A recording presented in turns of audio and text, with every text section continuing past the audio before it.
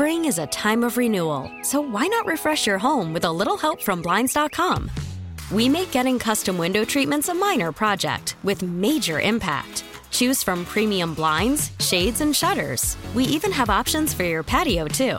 Blinds.com invented a better way to shop for custom window treatments. There's no pushy salespeople in your home or inflated showroom prices.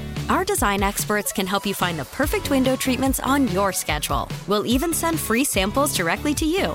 Plus, we can handle the measuring and installation for you. Unlimited window treatments installed for just one low cost. And with Blinds.com, you'll always get transparent pricing. No hidden fees. Our free shipping and 100% satisfaction guarantee can put the spring back into your step and into your home, too. Shop Blinds.com right now and save up to 45%. Up to 45% off for a limited time at Blinds.com. Blinds.com. Rules and restrictions may apply.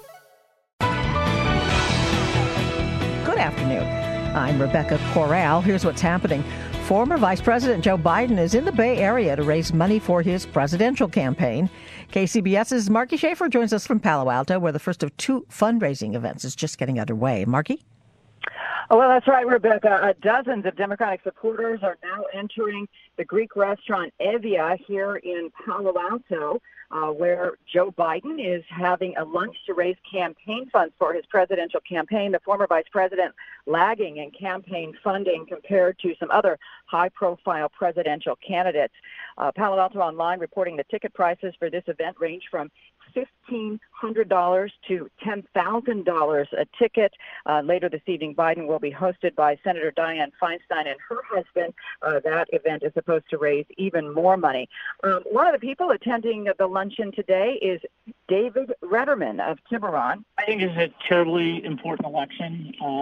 My interest is to have the opportunity to meet with all the candidates and also to hear a complete speech as opposed to a soundbite or something that's a Twitter feed.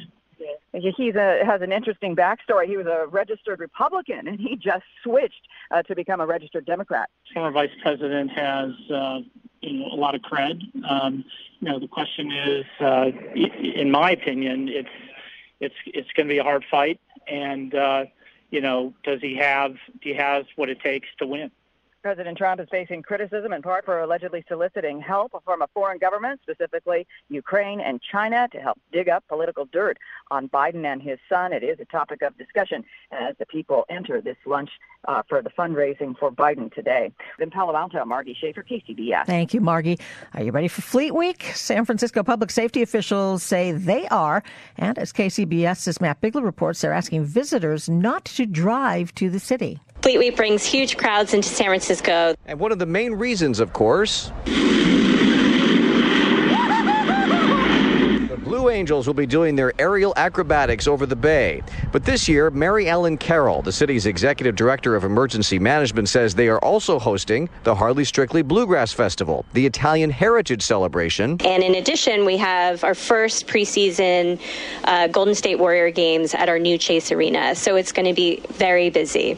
The message from public safety officials: don't drive. Take public transit to alleviate traffic headaches.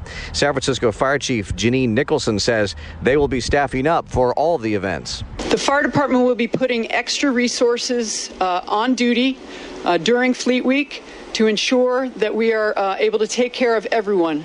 As you heard, it's going to be a busy week. Fleet Week begins October 6th and lasts through the 16th. At San Francisco's Emergency Management Headquarters, Matt Bigler, KCBS. The investigation into the alleged sexual assault of a high school football player continues in Santa Clara County. Police have so far cited 4 Gilroy High School varsity football players who were allegedly involved in the incident that took place in a locker room after practice last week. Most of the rest of the team members quit, and the school district has decided to cancel varsity football for the rest of the season. Dwayne Morgan, Section Commissioner for Central Coast High School Sports, tells KCBS. We relied on Gilroy to do the right thing, which they did, and take care of their kids as best they can, protect their kids as best they can, and I respect what they have done. The 4 students have been issued juvenile citations for sexual battery.